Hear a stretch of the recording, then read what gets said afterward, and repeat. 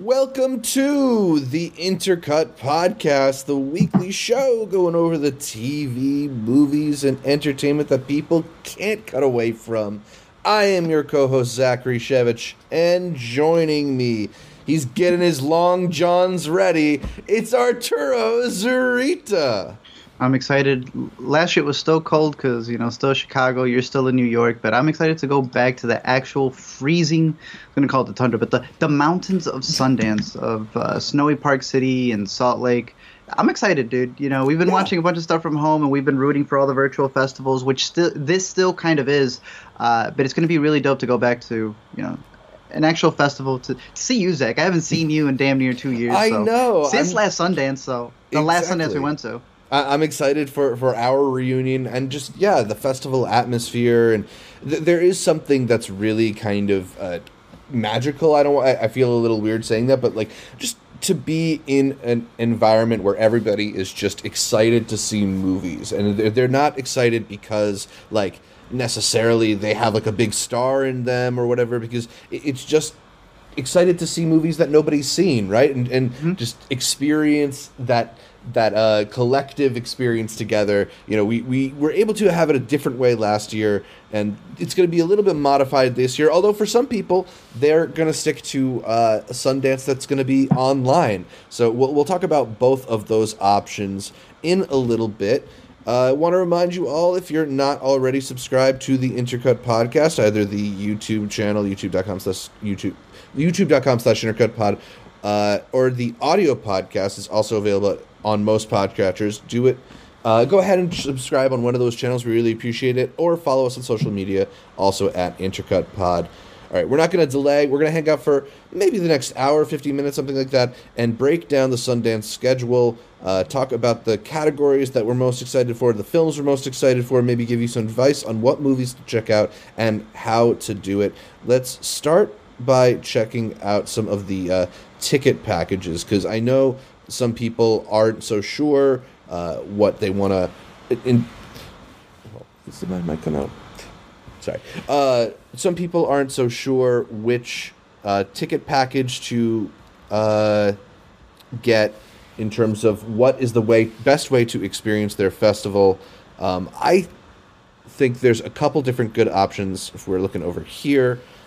So we have the festival package that is $750. That's the top tier one at this year's festival. There is no kind of all access pass, which I think has been a little weird that they don't have that this year. It's different from past years. Yeah, they've completely switched it. Personally, I don't think that the packages are as good as they were last year. I know I was really hyping them up, mainly because of the fact that last year, for $350, you were able to secure yourself some premiere showings the way that they are doing it. And then the second virtual showings, you had an all access, as many as you can click. That has been doubled up in price to be $700 and what is it right there, $50. Yeah.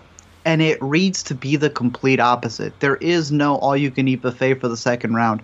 It is just a total of, 10 screenings? 15? Yeah, 10. Just 10 screenings. And that includes right there, in person. So if you want a ticket in person, because you can divvy them up however you want, that will count for an in-person. That will count for a premiere online screener and a secondary online screener as well. So when you divvy that up, $750 divided by 10, it comes nowhere near the price of what an individual ticket would be. I don't think that the math adds up. Again, unless they correct it and they do allow that secondary option where you're able to get as many secondary screenings like you were able to last year, then yeah, $750 is still steep, but worth it. The way it's reading, it is better for you to get 7-day passes. You get more movies and more bang for your buck than you would with the $750 deal. Yeah, it definitely feels like the $750, I think, is kind of there if you are just a huge fan of somebody, right? If you are a huge fan of Aubrey Plaza and you want to make sure that no matter what happens, you will get to see Emily the Criminal, then maybe you should go for that pass because it will give you that first round of access, first dibs on certain movies that may or may not sell out. But if last year is any indication, most of these movies are going to be available. There's a couple that sell out, but unless you're going to be picky, there's a lot more flexibility with some of these other packages. One of those options that's a little bit better is the awards winners package, because at just $300 to get 8 movies, that breaks down to be half as expensive per movie as the festival package. And because they're award winners, you're at least guaranteed some level of quality, I guess, or some level of acclaim with these films. You know, or hype. Hype, right?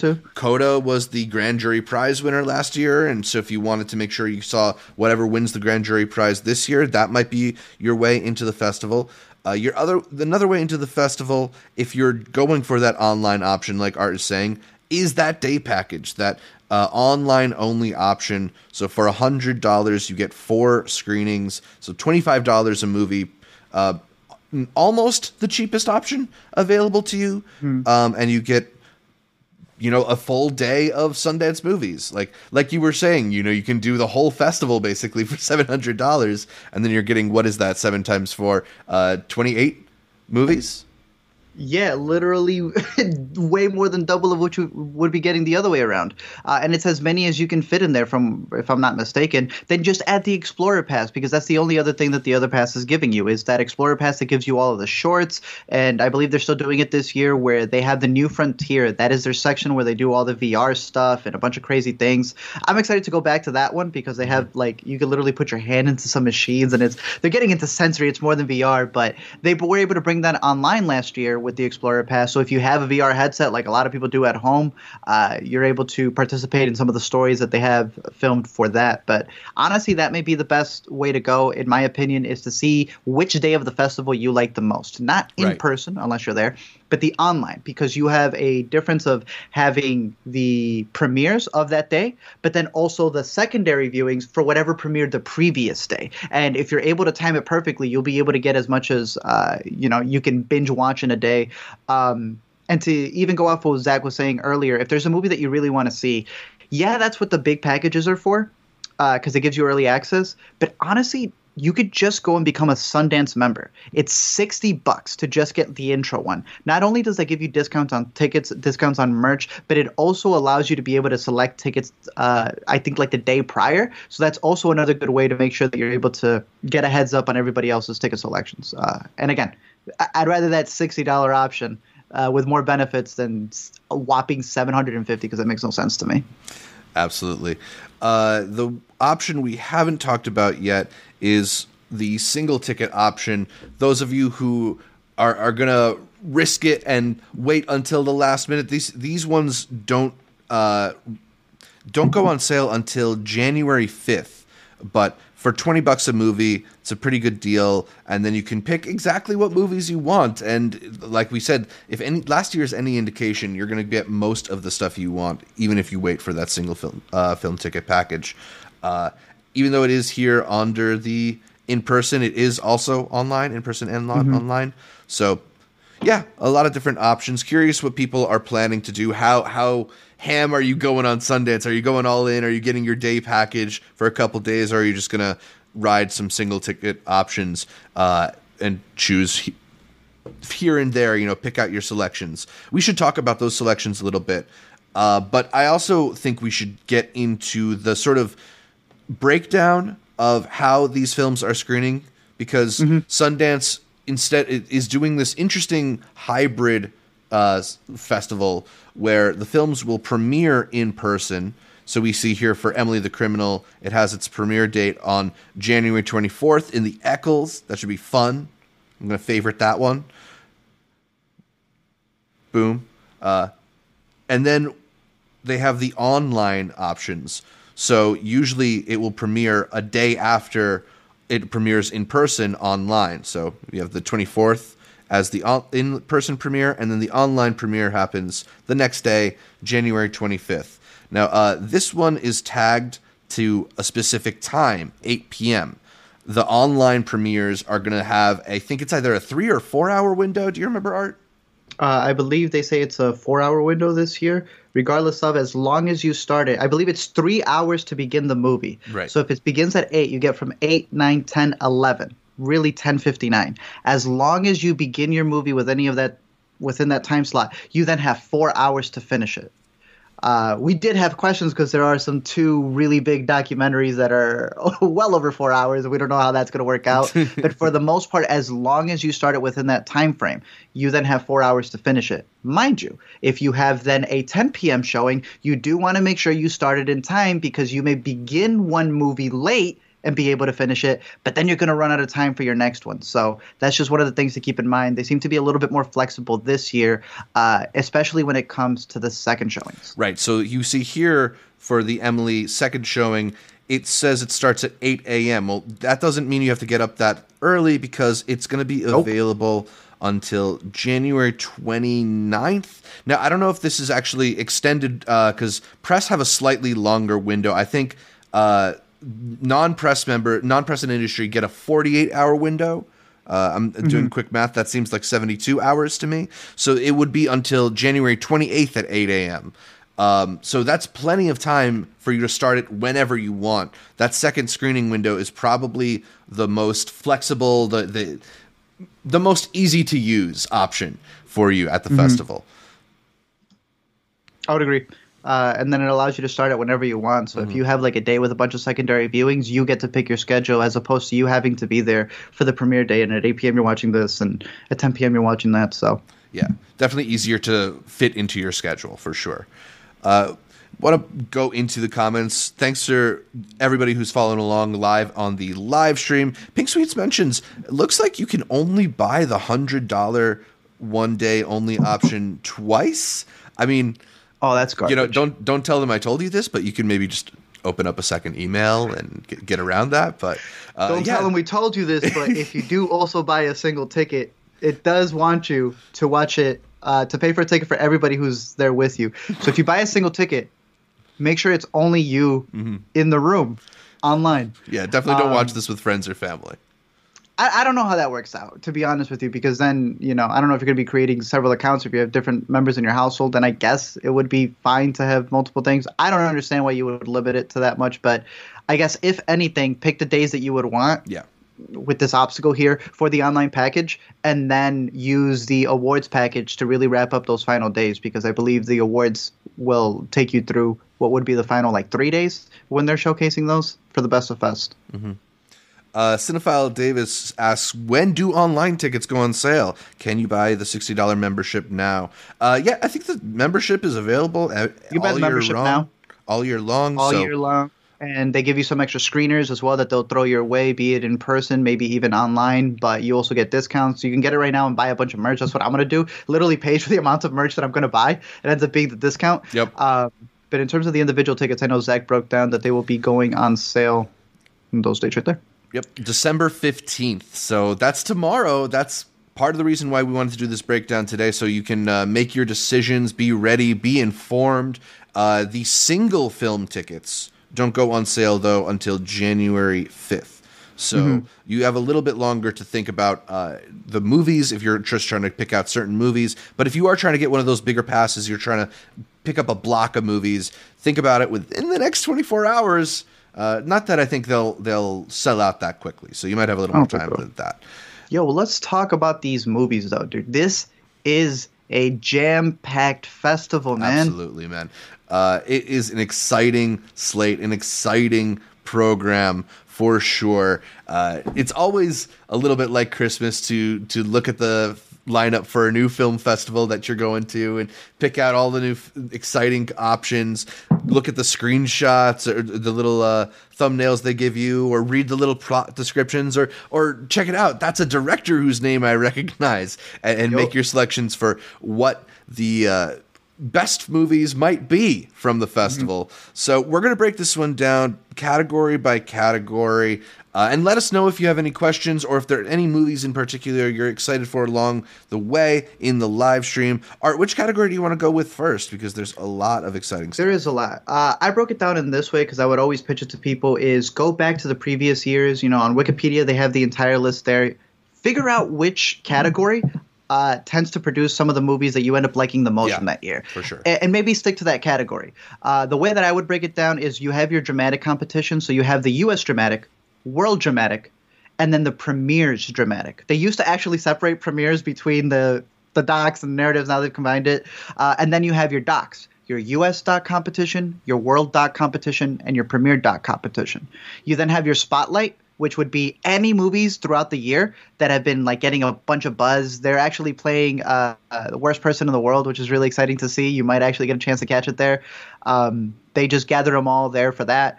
Obviously, every festival has a midnight showing for all the spooky stuff. The next category is really interesting this year. Sometimes they're there, sometimes they're not. The whole point of the next category is that they're not necessarily being experimental, but they're trying something different with the way that they're showcasing these movies. And then, of course, there's the kids section and the short section. But I'd say let's start with the dramatics right off the bat. Let's go to the U.S. dramatic competition, then we'll do world, and then some of the premieres. All right, let's do it.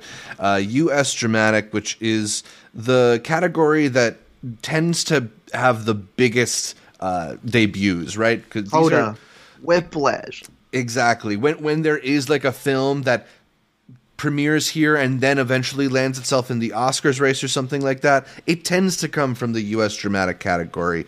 A lot of exciting new filmmakers, people that you probably haven't heard of. You know, these are filmmakers who are often making their debut. So let's look at some of these features. Art, was there anything that jumped out to you right away from the slate?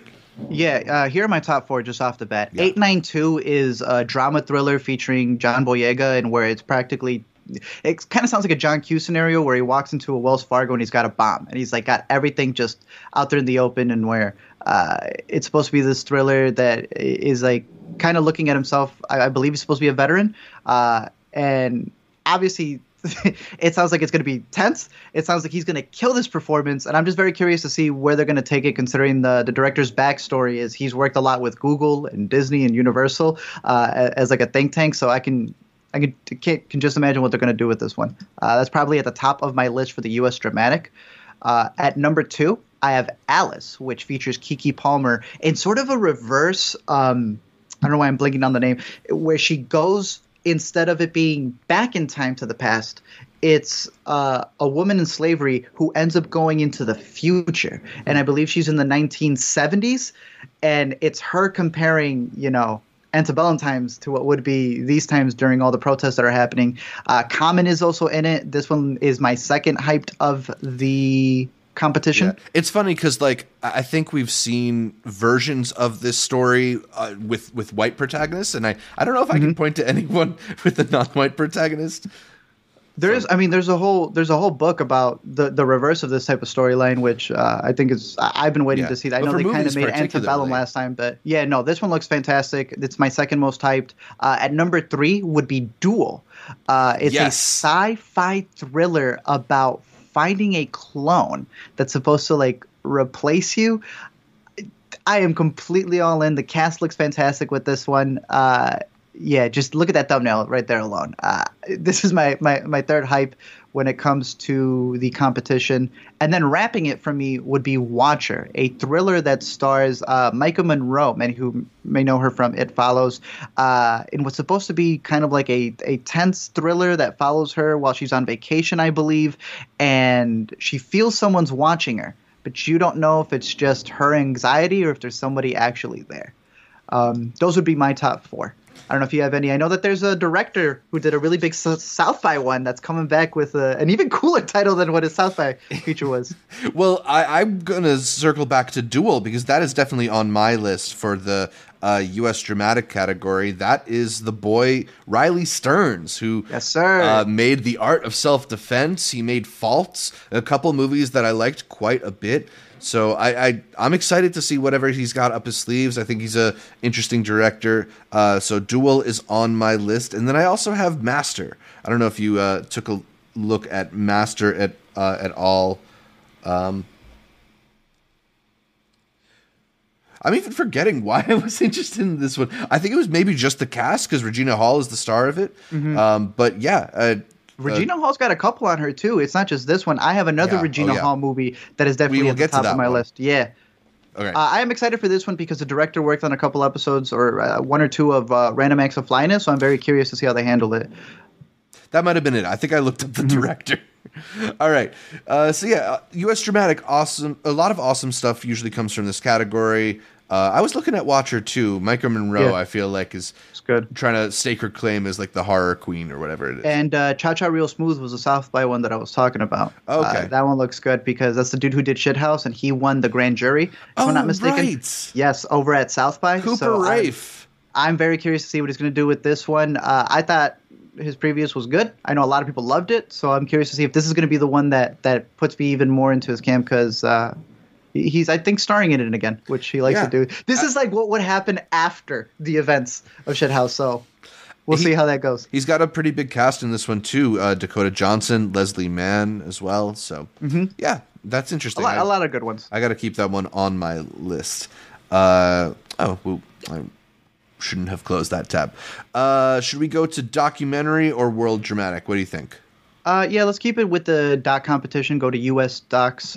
There's a couple of good ones there as Zach pulls it up. There's some interesting stuff dealing with TikTok boom, a retrospective on TikTok and how big it's gotten. I personally feel we're still a little too close to how it's growing, but it is coming from the director who worked on Coded Bias from previous Sundance, which nice. I really liked. I'm also really looking forward to Aftershock, which kind of covers the kind of maternity in hospitals and how it's handled for Black women in America. Free Chol Sol Lee is like a murder mystery. I want to say that they're going back and kind of investigating what happened in this murder because the people who outed the person who they thought was guilty, it was only because they looked like every other Asian person. And that's the premise of that doc. But my top 4 that I'm very interested to see, starting from the bottom, would be The Janes. This is a movie that's touting all of this behind-the-scenes, not really behind-the-scenes footage, but archival footage from Chicago during a period in time in the 60s where a lot of stuff was obviously going on here. And it focuses on the Janes, who were a group of women who anonymously were trying to help other women get, health stuff and abortions and just different things. Yeah. And in particular, this movie has a kind of narrative counterpart that we're going to get to in the premieres, starring Elizabeth Banks. So I'm a little bit more interested in the documentary, but there will also be one called Call Jane that we're going to get to in the premieres. But I'm very curious to see the background to this and all the stuff that goes into it, and just a lot of the, what Chicago used to look like back in the 70s. Same. It's also got like the way that the plot description is phrased too. In the spring of 1972, police raided an apartment on the south side of Chicago. 7 women were arrested and charged, and they were accused of being part of a clandestine network. I think that sort of hints at this really interesting kind of like underground movement that hopefully is given justice in documentary. But, when films like this get accepted into Sundance, I feel like that's usually a stamp of approval over how they handle these topics. They're like the female Al Capones, dude, smuggling stuff. If anybody knows anything about the speakeasies in Chicago, I can just imagine what they're going to have captured for this.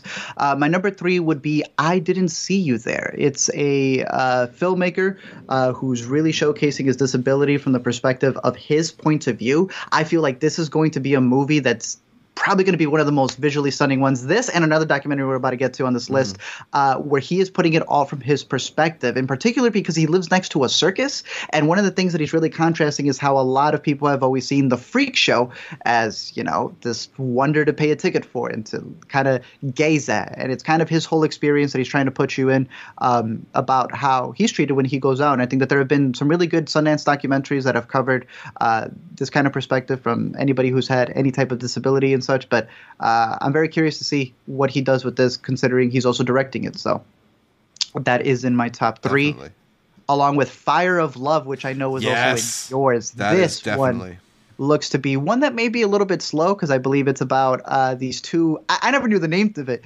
Volcanologist. They work with volcanoes. And there's this French couple that have always been together, and this is all of the footage from the past couple of decades that I'm sure is going to be stunning to look at. So I'm very excited for that one. That's one of the ones that I almost want to catch in a theater. Look at the scope of that thing. Yeah. That image, don't you want to see this on a big screen? And just so y'all know, if you're ever on these pages, those 3 dots right there means that there's some other images available right under the picture. So in case one image doesn't get you, maybe the next one will, or the third one. I'm really excited for this one. I think this may be one of the best looking movies of the fest. For sure. But wrapping up the U.S. docs for me would be this movie that really, I don't know, I'm kind of curious. It's called Descendant, and it's about these residents in Mobile, Alabama, and how the community comes together, realizing that a lot of them were descendants from the last illegal ship that came into America with slaves. I feel they're going to be on something with this movie. It's at the top of my list. I don't know. I just have a gut feeling that this one's going to hit. But the Janes, I Didn't See You There, Fire, Love, and Descendants. And then again, I had mentioned Free Cho So Lee. Some really good U.S. docs that are on the horizon. All right, let's get into the World Cinema Dramatic Competition. It's the category that Hive won last year. Rightfully so. And lots of good films coming from this category, too. It's cool because you get, views from around the world. A lot of interesting stuff here. What stands out to you, Art? Well, really quick, there is a movie called Gentle there that's supposed to follow like a bodybuilder, and it's a brand new actress who's never worked. Literally a bodybuilder. I always find that fascinating. Just want to put that out there. We'll see what they do with that. But I was thinking of my top 4. My first one would come from Mexico, and it's called Dos Estaciones, about this woman who makes her own tequila, but then the corporations are coming in to make theirs, and it's how she's struggling. It reminds me of Freeland from last year, which was a woman in California. Many of you may know her from her big role in Krisha, where she had her own weed, and then weed got legalized, so then she got pushed out to a degree. This looks like a really solid movie in terms of just a small business owner trying to make it on her own, but also trying to keep the authenticity of what, tequila represents, in her place. So I'm really looking forward to that one, Dos Estaciones. The next one is this sci-fi comedy called Brian and Charles. An endearing outlier, Brian lives alone in Welsh inventing oddball contraptions, but then he gets an idea. 3 days, a washing machine, and a couple sundry parts later, he's invented Charles, an intelligent robot who learns English from a dictionary. I'm excited. I'm curious to see what they got. This is a movie from, let me check over here. It's a British movie, so I can just imagine the type of humor that they're going to have with this one. And it's also adapted by the director's Cannes-winning short, so... I feel like whenever you get an outlandish premise like this, it's kind of like you have to just see what they're going for, right? Like, what they got up their sleeve. Yeah. This next one too, Leonard Will Never Die. A woman is making a movie script, ends up getting hit by the TV in her house, I guess, ends up in the unfinished movie script. Let's go. I'm not going to say anything else. That sounds fantastic to me. I believe this one comes from the Philippines. Yeah. So, I'm excited for this one. I'm always a big fan of like a movie within a movie type thing. And it's when she's in that world that she ends up figuring out how to finish her script. That would be my second highest, because my top for this one is one that goes into my top 10 most anticipated. You Won't Be Alone. Rumi Rapaz stars in this as just one of many witches in this story that starts, I believe, in the 19th century and goes all the way to modern day, as multiple people play this witch character that just embodies different roles, almost like a Cloud Atlas type style. This one is coming from Australia, if I'm not mistaken. And it's also interesting because if you scroll down to the director,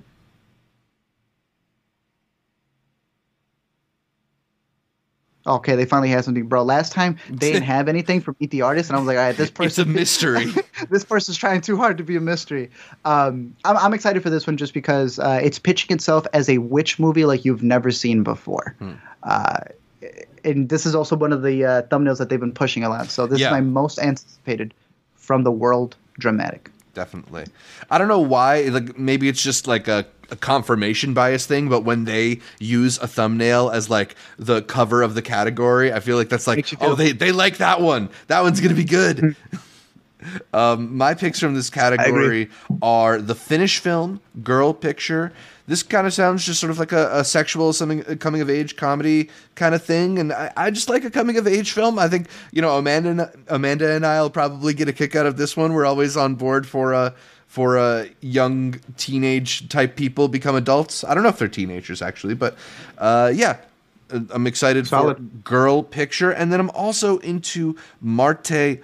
Tell me.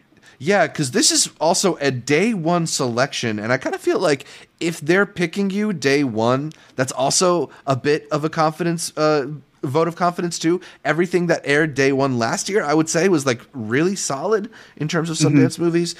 This is a drama about a family in Brazil, and it's how they cope with the news that an extremist president has been elected. I mean, it sounds just kind of fascinating, you know? And I have a bias towards Brazilian films. I feel like the country puts out a lot of great cinema. So those are the ones that I'm really anticipating from that World Cinema Dramatic Competition.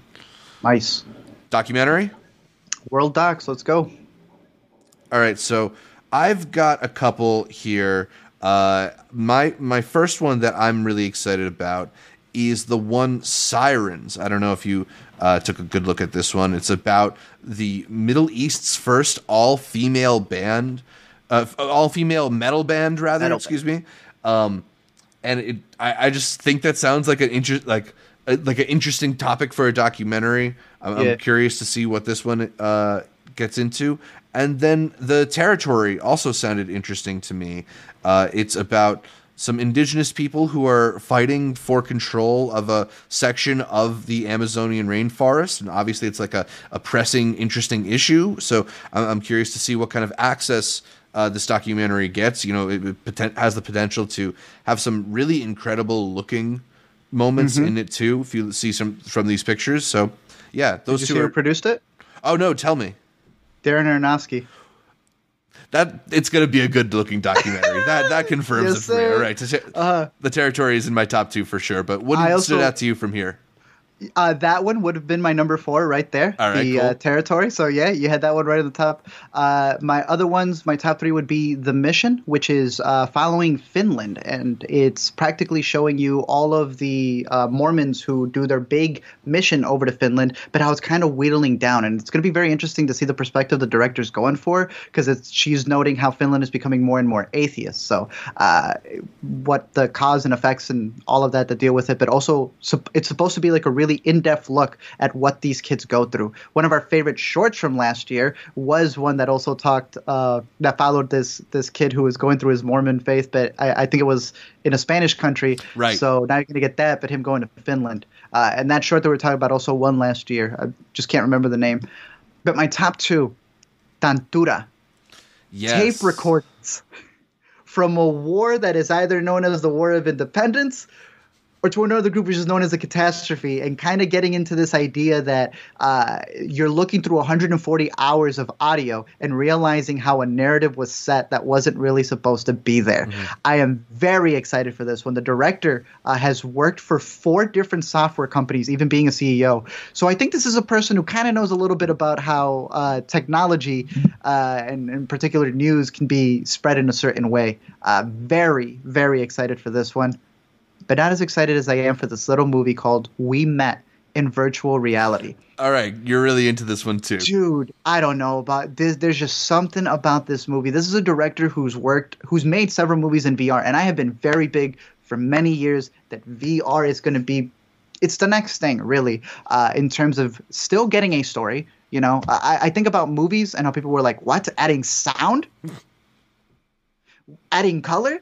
The next thing is really going to be this idea of like, you're still watching your movies flat? This is a director who has worked in the space, and he is working on something here that really gets into the idea of how people meet through VR. Some people meet online, through threads, through chats. This is about people who may be more comfortable just meeting, I guess, in this way. Like, they are not even meeting in the real world. Maybe they are. I'm not sure. We haven't seen it yet. But he really gets into the idea of how during COVID, this really spawned into a way that people were able to meet. People with disabilities, people with, trauma of any kind. I don't know. I'm just very curious to see this type of story, because with previous movies like Glitch, I didn't really care about those VR people. But in other things like Searchers from last year, you really got to see how people are meeting in this new day and age. And it's not just through apps. Sometimes it just stays there in the virtual reality form.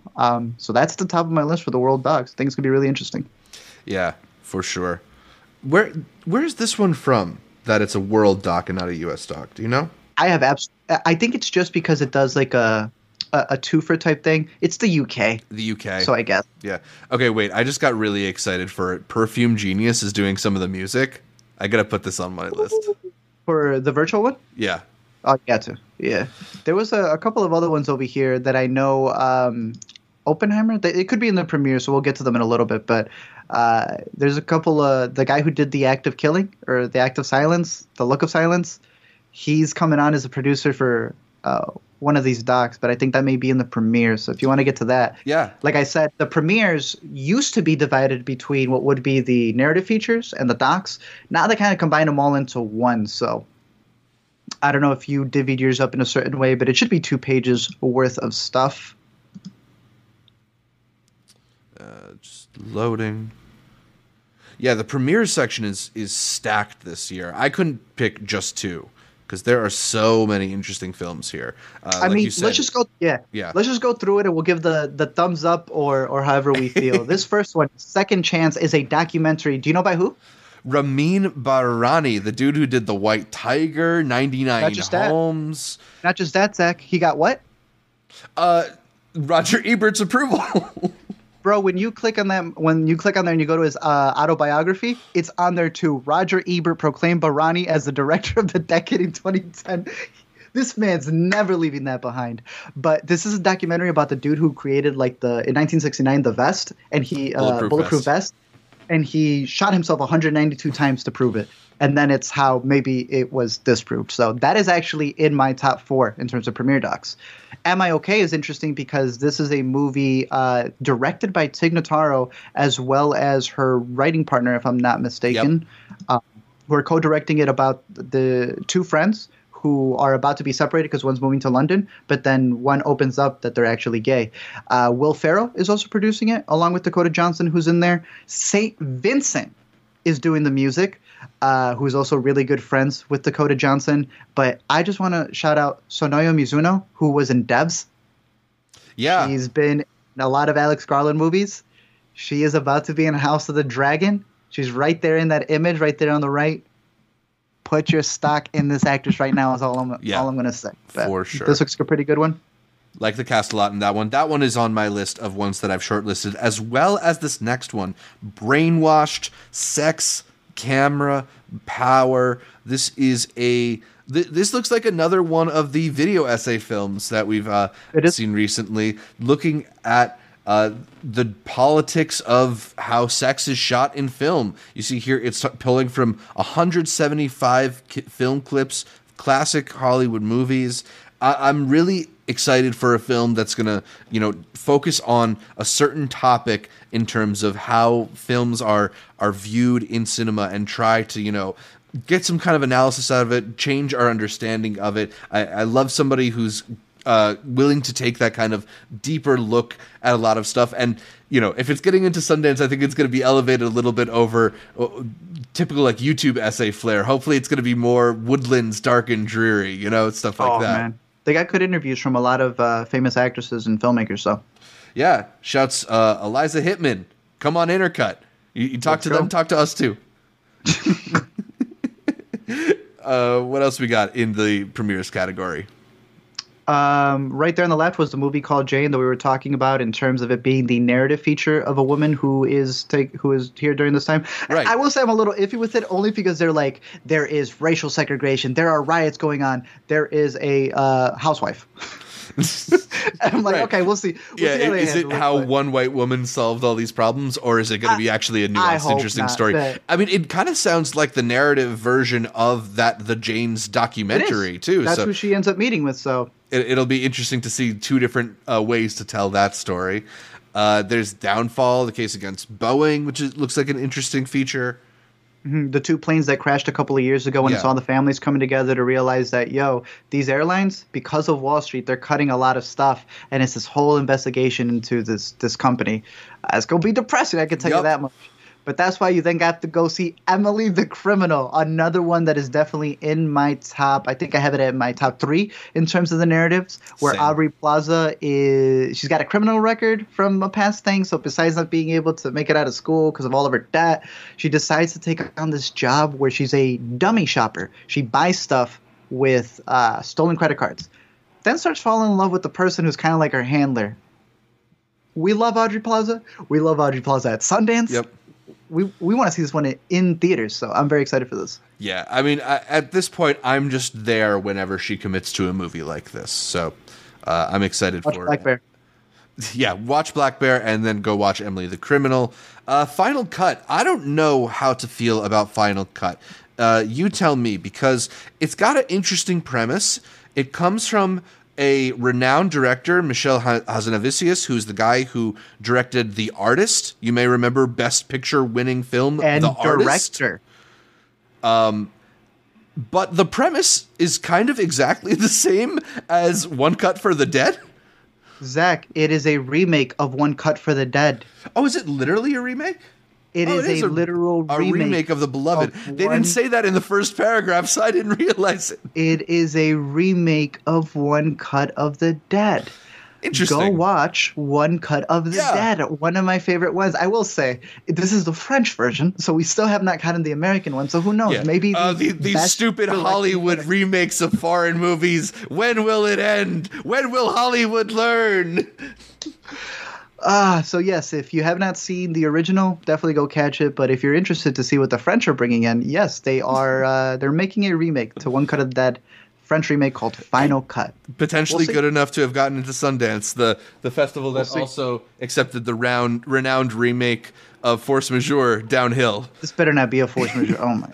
God's Country. This is another one that reminded me a little bit of the one that you were shouting out, I believe, Master, in the U.S. narrative. But this one's Sandy Newton, and she's pretty much playing a woman who I think she works at the school, and it's pretty much she's facing toxic masculinity, all these different things that they throw at her. But this definitely looks like it's going to be a character piece of like what pushes her to the edge. So I'm very curious to always see Sandy Newton lead a role. Absolutely. Good luck to you, Leo Grande. This one I'm hoping is going to be fun. It stars Emma Thompson as a woman who doesn't know good sex and then decides to go out there and do something about that. I feel like you need somebody with the kind of on-screen presence of Emma Thompson to pull off a story like this and make it fun. So I have hopes that this will be one of the comedy gems of the festival. Hopefully. We'll see. All right. This is the one that you were alluding to earlier in terms of getting a little bit more of Regina Hall. I'm excited for this one. And also speaking of that bias of like the images they show you, this is one of the 3 images they show you on the main Sundance Festival page. So maybe somebody who's responsible for Sundance's website thinks this movie is very good. I know I'm excited for Honk for Jesus, Save Your Soul. What are you excited for with this one? Again, just the fact that you have Regina Hall, Sterling K. Brown playing this couple who are being shot in a mockumentary style because their church is like losing funds, so they need to like go back because I believe the pastor has done something wrong. The directors for this are a directing duo known as the Evo Twins. This is based off of their debut short film that was also shot in the mockumentary style. Zach worked on Atlanta. They're going to be working with Gambino in Mr. and Mrs. Smith. This is so at the top of my list. There's only one other thing that's edging it out, but honestly, once I see them both, this may be one of my favorite narratives of the year. Yeah. Is the one that's edging it out the 4.5 hour Kanye West documentary Genius? No, because this is a doc. I have a narrative that edges the other one out. Genius, though, edges that out almost completely because this may be my most anticipated movie of the festival. I'm really excited for this one. It's coming to Netflix. So for those of you who cannot sit for 4.5 hours, yes, know that. But this is a movie that is been in the works for so long. If you follow Kanye, you know he's recorded all of his sessions, all of his studio time. This is coming I'm trying to get the year over here. In 1998 was when the directors first met him. The directors being Cootie and Chike, who worked on Through the Wire with him, and have all of this footage of his entire process in his life. I want to see this in theaters, but I don't know if Zach wants to sit for 4.5 hours, so we may have to do the screener on this. Again, it is coming to Netflix, but it is quite possibly my most anticipated movie of the festival. Yeah. I'm really, really excited for this one. I mean, just that they are going to that length. We were talking about the Beatles documentary recently and how that length kind of gives you almost a different perspective because you get so intimate with them. Definitely curious to see how Genius is going to use that long runway. All right. Ismail in the Discord was saying that this is the one he's most excited for, and I know that you are too. Talk a little bit about La Guerra Civil. Again, this is probably my third hyped of the fest in general, and would have been for the docs if it wasn't right there on the butt of Genius. But this is literally looking at Oscar de la Hoya, who would have been from L.A., and he's kind of the Mexican-American immigrant, whereas you then have Julio Cesar Chavez, who is from Mexico, and would be considered – I was about to call him the golden boy, but Oscar's the golden boy. And it's actually directed by Eva Longoria. Yeah. Baston, now is how she's going. And not just showing you this big boxing match that I think a lot of people would be interested for that perspective, but also showing you the difference between both of these men and the backgrounds that they have. But then going even further and showing you how Mexicans and who they rooted for in this fight kind of judged or kind of revealed what type of Mexican they wanted to be. I'm beyond excited for this movie. This is just one of many that proves how incredible this festival is going to be, and just continues to push the idea that, you know, immigrant stories aren't just like immigrant comes, works hard. Right. This is the nuances that come with what happens when you have this kind of duality between those who immigrate, those who don't, maybe drifts, different things, and just to see it be done in probably some of the most pivotal things for any I want to say Latino growing up. If you weren't watching these with, you know, those damn squirts and different cocktails that were being made in the other room with the chicken wings, I don't know what else to tell you. I am beyond excited for this movie, and I'm very excited to see what Eva brings to it. Yeah, I know she's been getting a lot more into behind-the-scenes stuff, whether that's her activism work or her directing and producing, but I think this is actually the first feature documentary that she's made. So I'm very curious to see what she goes with here, especially given that it's such an interesting story.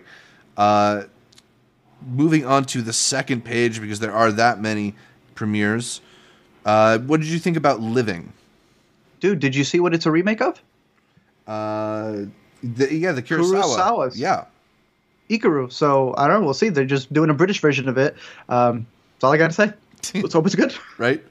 Then Lucy and Desi. I'm curious about this one. You know, there's a lot of these pairings of documentaries coming out around the same time as narratives. We have later we'll get to the Princess Diana documentary that's going to be coming out in Sundance. We have Being the Ricardos, and now we have this Lucy and Desi documentary about Lucille Ball, who obviously a huge figure in the world of TV comedy. Interestingly, this one's directed by Amy Poehler, probably one of the most direct descendants of Lucille's legacy. So literally, yeah. That's exciting, dude. Exactly. I feel like that's the kind of person you really want to be steering that kind of project. I'm excited for it. Do you have any thoughts on some of these other ones here? My Old School is interesting because they're keeping it cryptic about what happened to their Bruce Lee. Or Brandon Lee. I don't know what Brandon Lee it is, but he's got a secret. Going quickly through the other ones as you scroll through there. The Princess Diana one, I feel maybe coming to Netflix considering the director's works with Netflix, but it's just going to be archival footage that shows you her story, unlike the other Netflix one that is archival footage that shows you her story. Sharpstick, I don't know if you want to talk about that one because it's the girl coming back. The return of Lena Dunham as writer-director.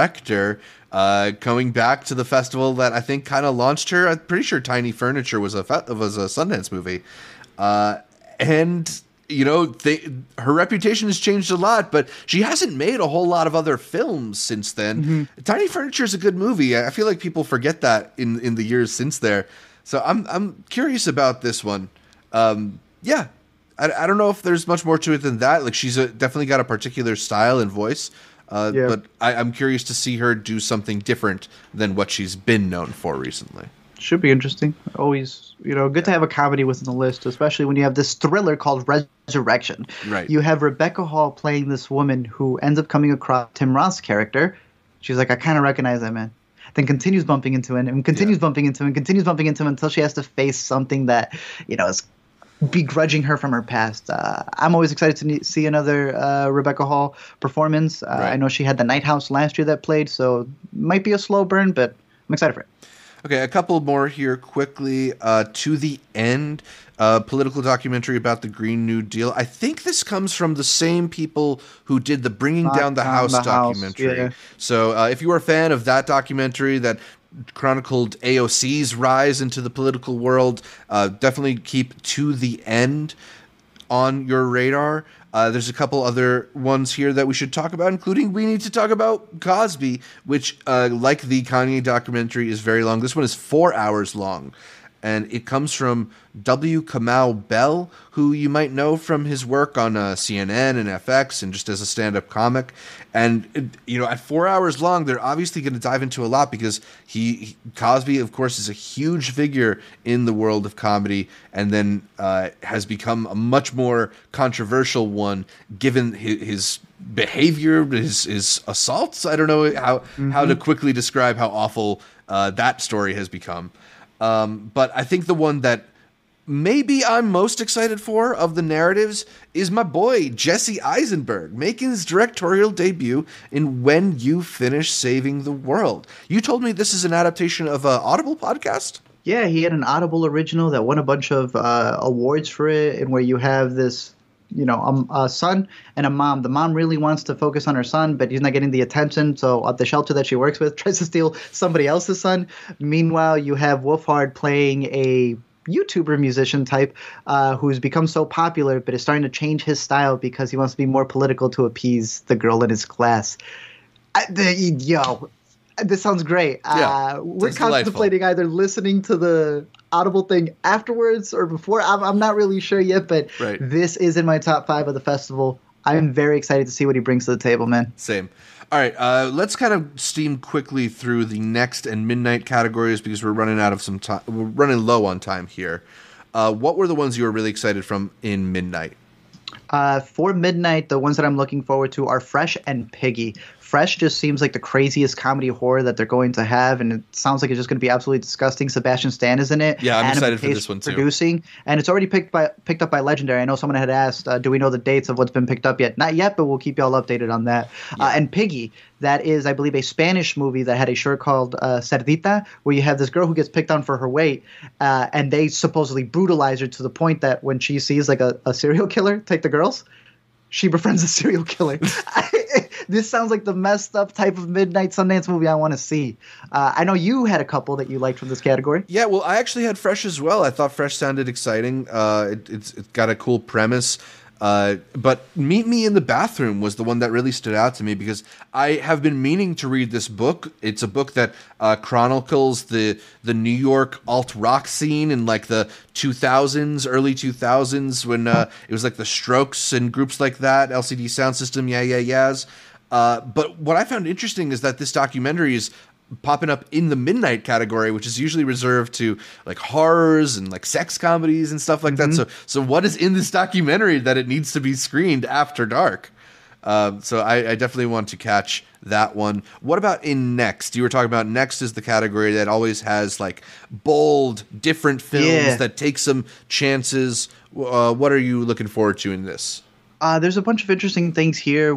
Some of the ones would be Riotsville. This comes from a director who last year I listened to her entire speech about archiving and copyright. So to see her have a whole feature-length film here that's just literally going through archives to kind of give you how just different administrations and commissions, and I don't even know what it's about, but it's pretty much about America, I guess, all done through archival footage. That sounds like a Next movie to me. Mija sounds like it's combining the kind of story elements of almost like a I Carry You With Me, in where it is a music producer who's trying to get somebody else under the wing because they've lost their biggest artist, but they're also struggling not just with making quality music, not just with making money, but also not getting deported. But something in the dirt, dude. Yes. The boys are back. The boys. Benson and Moorhead starring in their movies again. That's what I like. I mean, I get tired of it, but it's what I like. Yeah. I like seeing that they got that Marvel check and they still have something else up their sleeve. Exactly. And it just that they're doing this makes me feel like they're taking a chance. That it is in the next category makes me feel like we're going to get something that's out there. These guys are... they call them DIY Wonder Kids, and they deserve that reputation at this point. Everything. So. Look at that. They do everything. Yeah. But yeah, this one's known as a paranoid tale where every answer imaginable is just a Google search away. I'm very excited for that one. I had The Cathedral on here. Honestly, very shallow reason. It's about an only child, and I kind of wanted. I was an only child. I want to see a story. I need some only child representation. I can't tell you much. For sure. Much narrative fiction about only childdom. In Spotlight, definitely y'all need to catch Worst Person in the World while I'll be catching After Yang. Yes. Kogonada's newest film. He did Columbus, which premiered at Sundance, and I really liked. Finally, it's making its way to Sundance. I know it premiered at other festivals, but I'm very excited to catch that on the Spotlight category. So, After Yang. Hell, I even want to. What did I say? No. I'm just. Oh, okay. It took a while to pop up. Yeah, man. So. It premiered at last year's Cannes Festival, or not last year, this year. Which next year it'll be last year. It just feels like it's been so long since people have been talking about seeing this movie, and it's Kogonada and Colin Farrell. I really want to see it, man. I'm excited for it. It's high up another on my interesting list. One that's not even in Spotlight. It's in Kids, dude. They always have like two kids movies. I know which one you're talking about because we're getting a kids movie from like a pretty interesting director this year. It's a movie called Summering. That's, they say it's for the whole family, but they do have a little warning because I guess there's some parental advisory for some stuff that happens. It is coming from the director, James Ponsoldt, who did Smashed, Spectacular Now, and The End of the Tour. Yes. I've never been more excited for a kids movie from Sundance since that one we were making fun of a couple years ago, if you caught on with the previous podcast. But yeah, dude, no, this is a stacked year's list. Even the ones we didn't mention, I can't wait to have to come in and be like, I even have this that I really liked from last year. Ended up beating the one with the mother-daughter duo and how everything went against them. I'm blanking on the name now, but that one just recently got a release as well. La Planeta. Yeah. So I'm very excited. And then obviously we still have all the shorts and any indie episodics. There is this one TV series that they're premiering in all 3 parts called Instant Life about the woman whose husband created the sea monkeys. And the fight that she needs to get those back.